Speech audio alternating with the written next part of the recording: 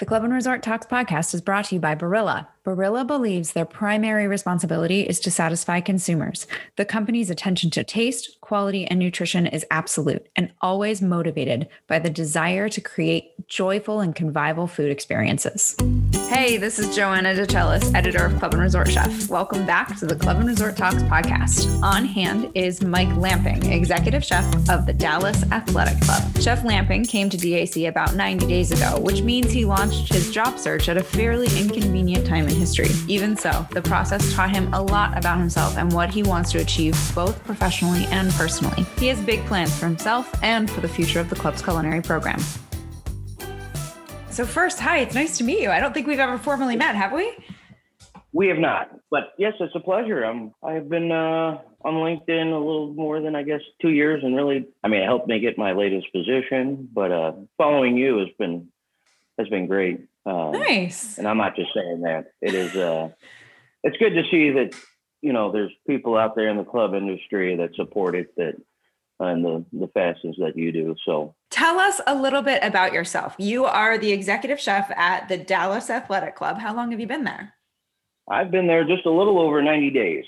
Before Dallas, I was in Kansas City for a little over 7 years at a private gated community and country club, Lake Quivira Country Club.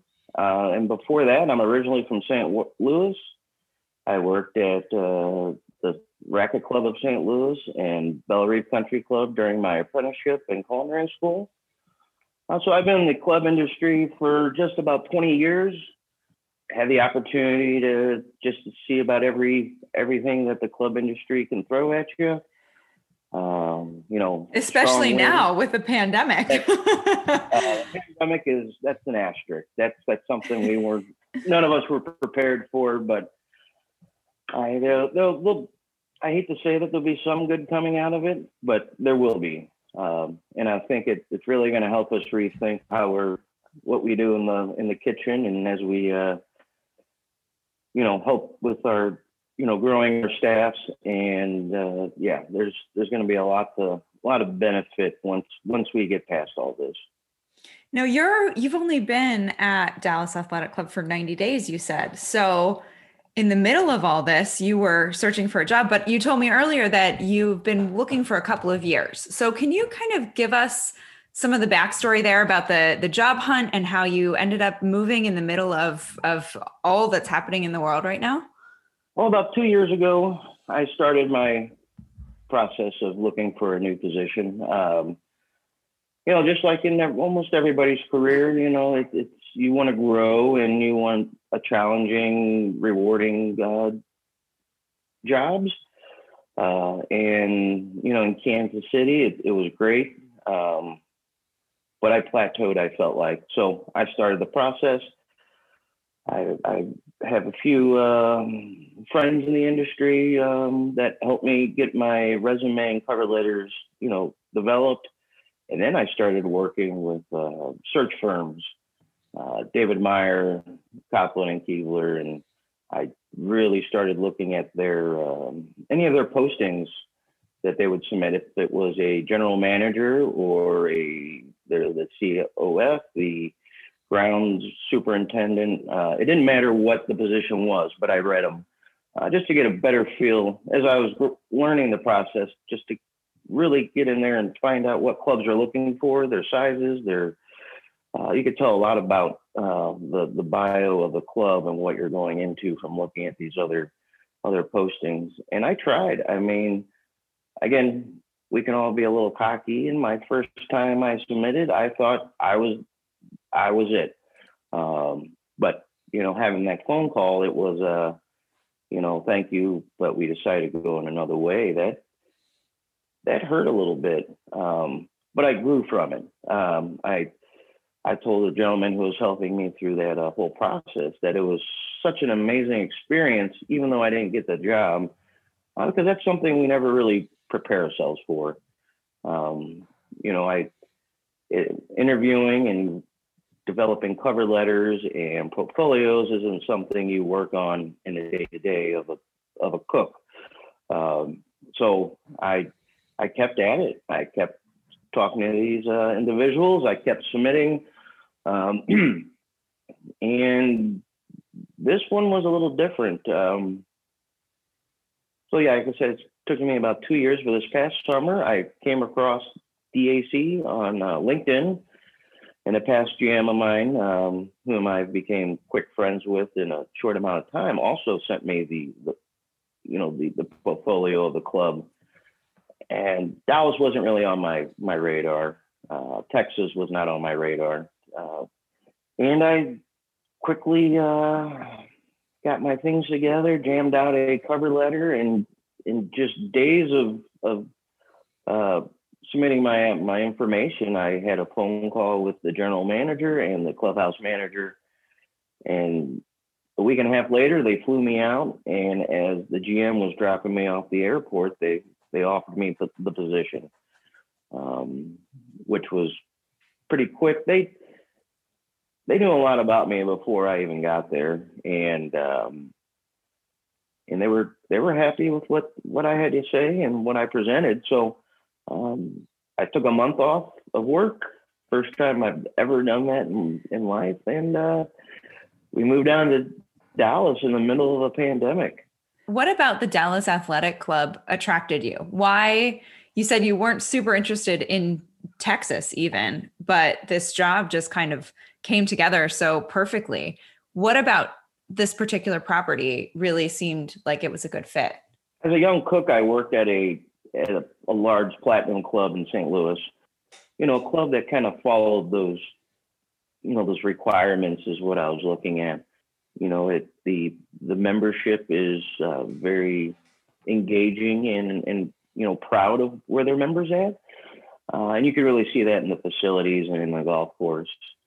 So that was kind of one of my things, was it needed to be either at the moving towards the top or wanting to get some recognition there. I was looking for something large. I worked at a few clubs that were 600 or less members, and I really wanted a challenge of something that was, so a little bigger than that. How big is DAC? We have about 1,200 members right now. Just a little shy. It's like 4.5. Everything is full. We're on our first waiting list that they've had in quite some time. So I wanted a nice challenge there. The other things, were somewhere that was very staff positive, somebody that really appreciates their staff. And I've taken some time over the past couple of years to really understand that we all need a nice work to life balance. The days of working 14, 16 hours a day in the kitchen, those need to go away. And that was one thing I mentioned in my interview, and that's one thing the GM and the clubhouse manager really respected was I'm thinking about that, and I'm fairly young, 40 years old, and they liked hearing that I won't be, killing myself in the kitchen day in and day out.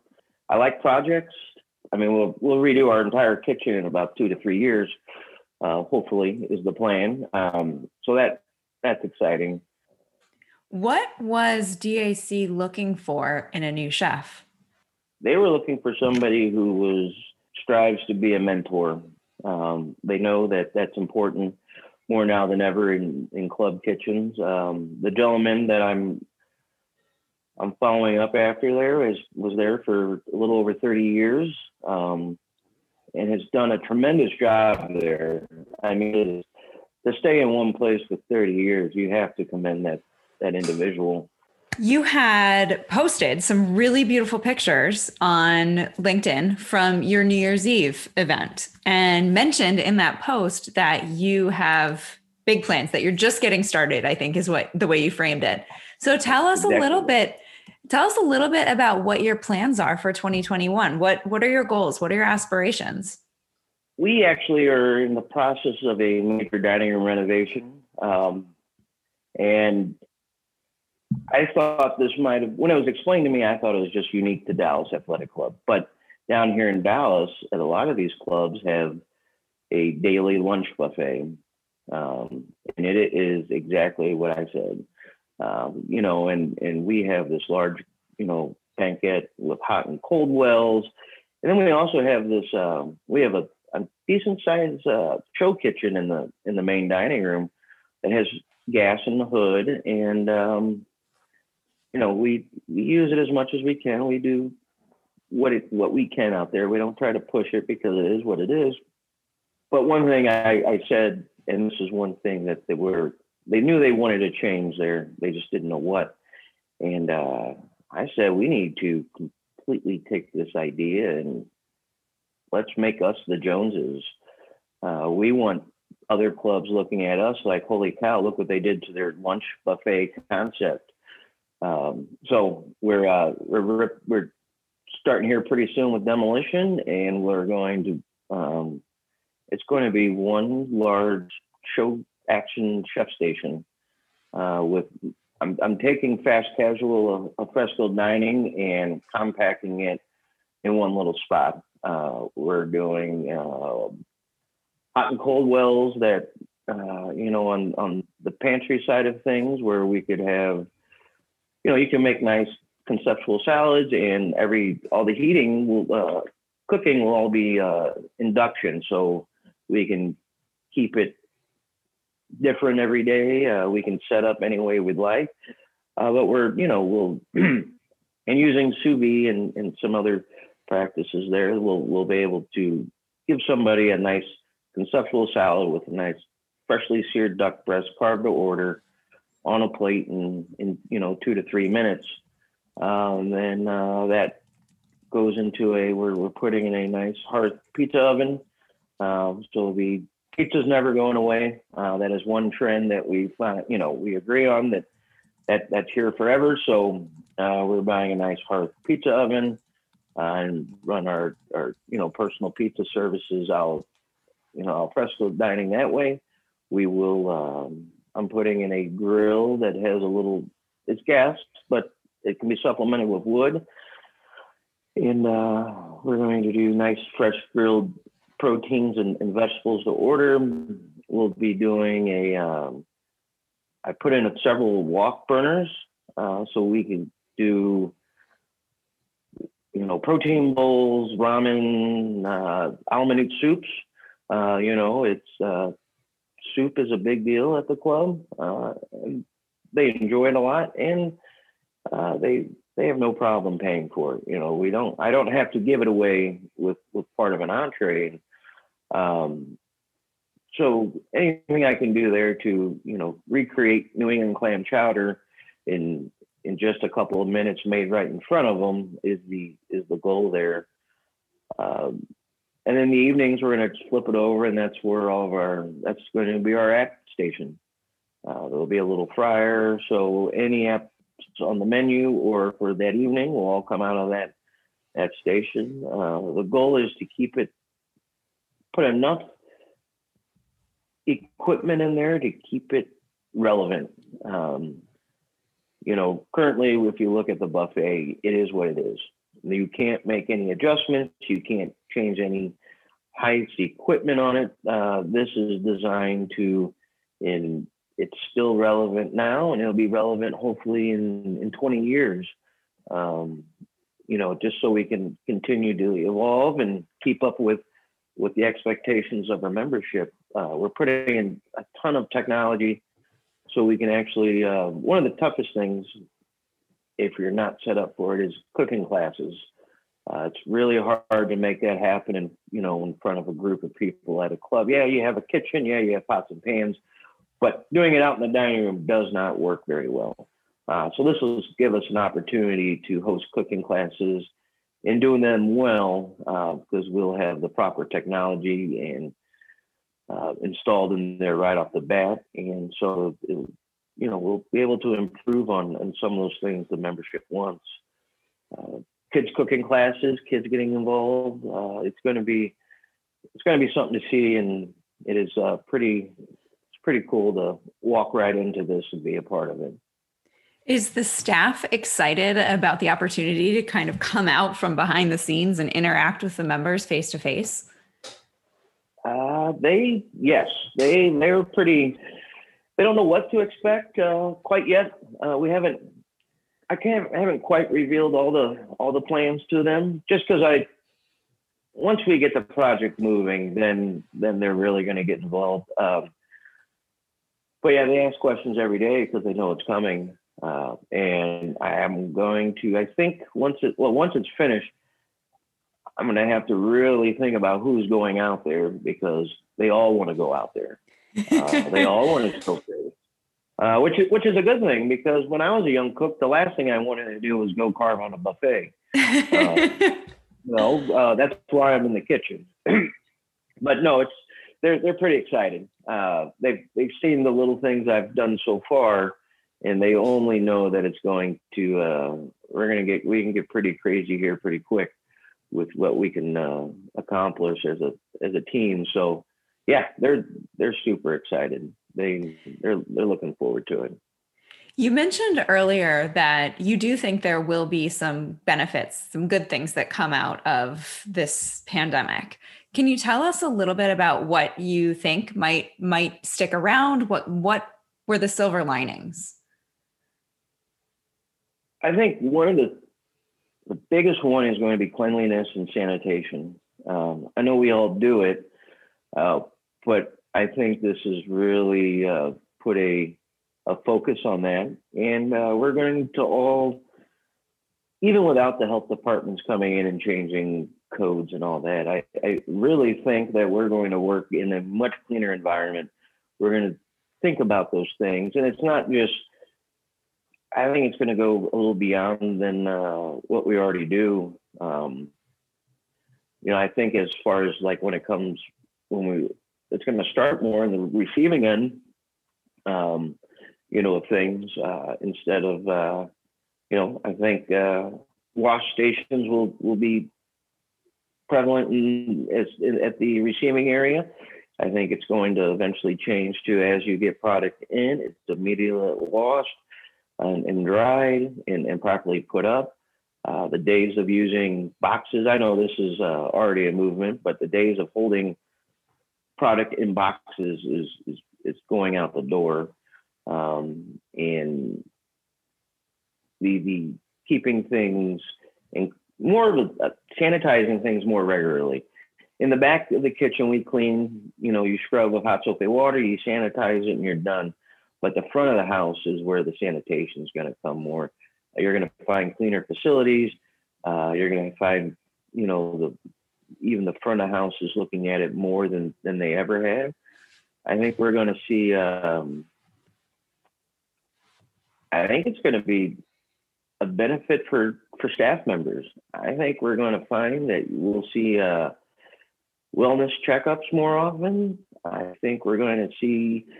You're going to see, places, especially, I think that at least the club I'm working at, we're going to really focus on our employees more, making sure that they're in a good place and they're financially taken care of. And we'll host a little more team building exercises and get together more.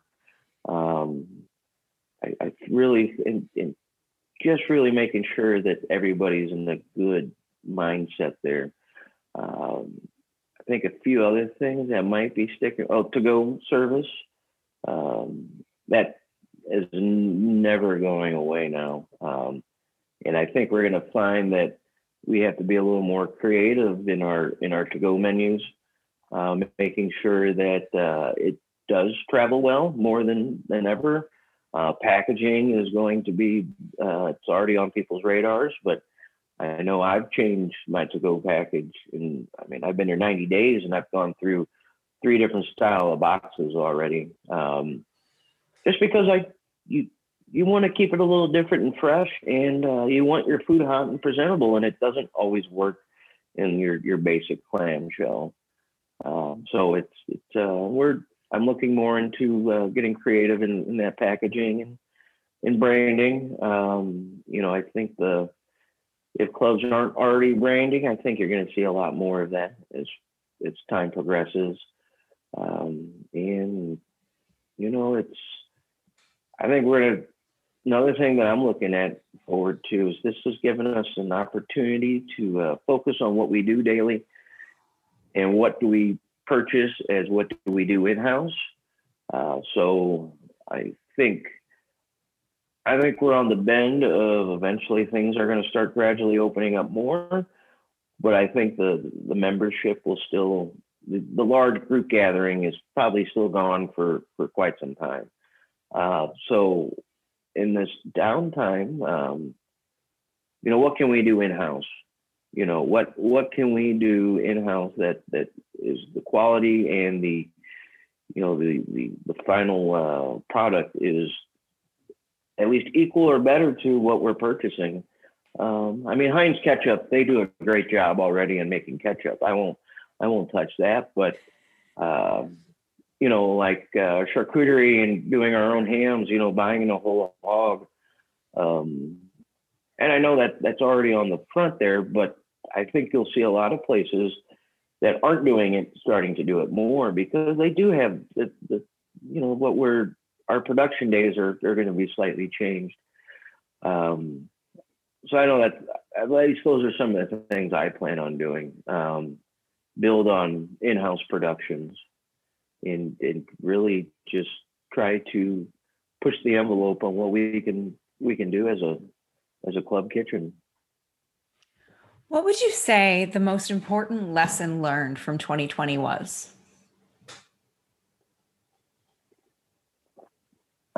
Be fluid, go with the flow. I think 2020 showed us that, there's no one saw these challenges coming. And I really feel that us as club chefs, we all have done a phenomenal job on adapting quickly. We're generally in chefs in general, we like it our way, and we really didn't have that option. For the past 10 months, we had to conform to the state and local restrictions. We had to think about safety of our staff and patrons coming in. I was already adaptable before, but now it's even changing. More now.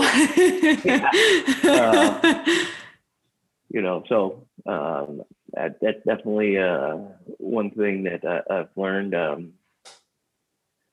again, I think it taught us. I think it taught us, a little bit about each and every one of us, that we're all together in this. And it's nice to see that, the staffs, they work together. They respect one another. They respect one another's space. They really listen. And really we're a part of the solution as well in keeping everybody safe. For more podcasts, check out our site, clubandresortchef.com.